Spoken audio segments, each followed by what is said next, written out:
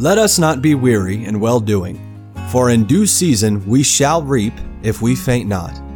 Believers have God's promise that when we faithfully obey Him and don't give up, we will enjoy the very best returns. Let the Lord encourage your heart as Joe Vasick, pastor of Northeast Baptist Church of Danbury, Connecticut, urges us to stay the course. Thomas Dungan was the first Baptist preacher in the history of the state of Pennsylvania.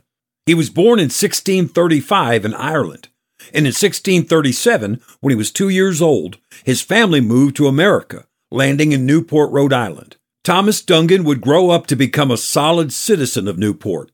He got involved in government there. He became an ordained Baptist preacher. He owned a significant amount of property. He was married at 28, and he and his wife Elizabeth had 9 children. When Thomas was nearing 60 years of age, he decided that the Lord was leading him to serve in a new place.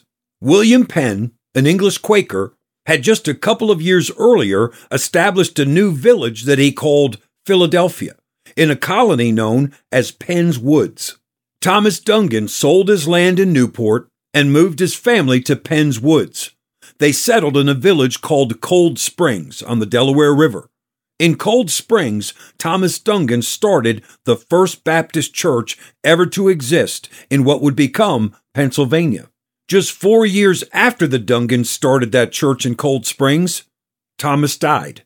The church he established there in 1684 would permanently close in 1702. If that were the end of the story, it might be easy to think of Thomas Dungan's late life decision to move from Newport, Rhode Island to Cold Springs, Pennsylvania as a poor decision. But what God used him to do in the very last year of his life demonstrated clearly that God had led Thomas Dungan to the wilderness of Penn's Woods. In 1686, a 20-year-old young man named Elias Keach came to America from England. Elias was a wild, rebellious young man. He was the son of a very well-known English Baptist pastor named Benjamin Keach. In mockery of his father's faith, Elias arrived in the New World wearing a minister's black robe and white collar. He was not licensed or ordained to preach, but because of his father's fame, people were anxious to hear him preach. In a village in Philadelphia County, a group of Baptist immigrants from England and Wales had no church and no pastor. They heard that the son of Reverend Benjamin Keach had come from England and that he was a preacher. So they invited Elias Keach to come and preach for them. In arrogant disregard for the fear of God, Elias went and preached to this congregation of sincere believers. He had heard his dad preach enough times that he was able to fake it for a little while. But well into his sermon, he suddenly froze and stared off into the distance. The people didn't know what to make of it. They thought that maybe he had suddenly fallen sick. After standing there as if in a trance for some time, he suddenly began to weep loudly and to shake uncontrollably. And then he blurted out, "I'm a phony. I'm not a preacher. I'm not even a Christian." And he fled from the service.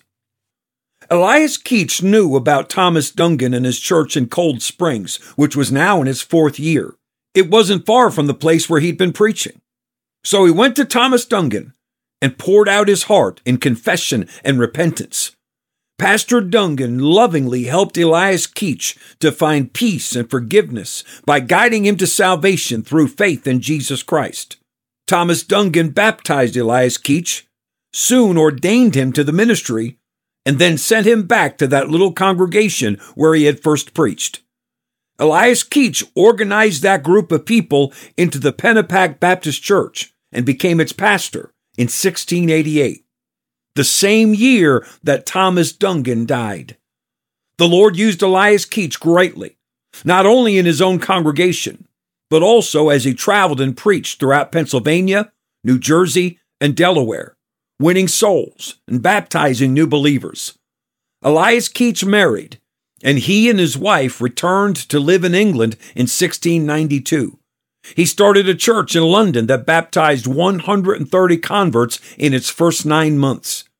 In his Sunday services, there would sometimes be as many as 1,500 people in attendance. Elias Keach died in 1701.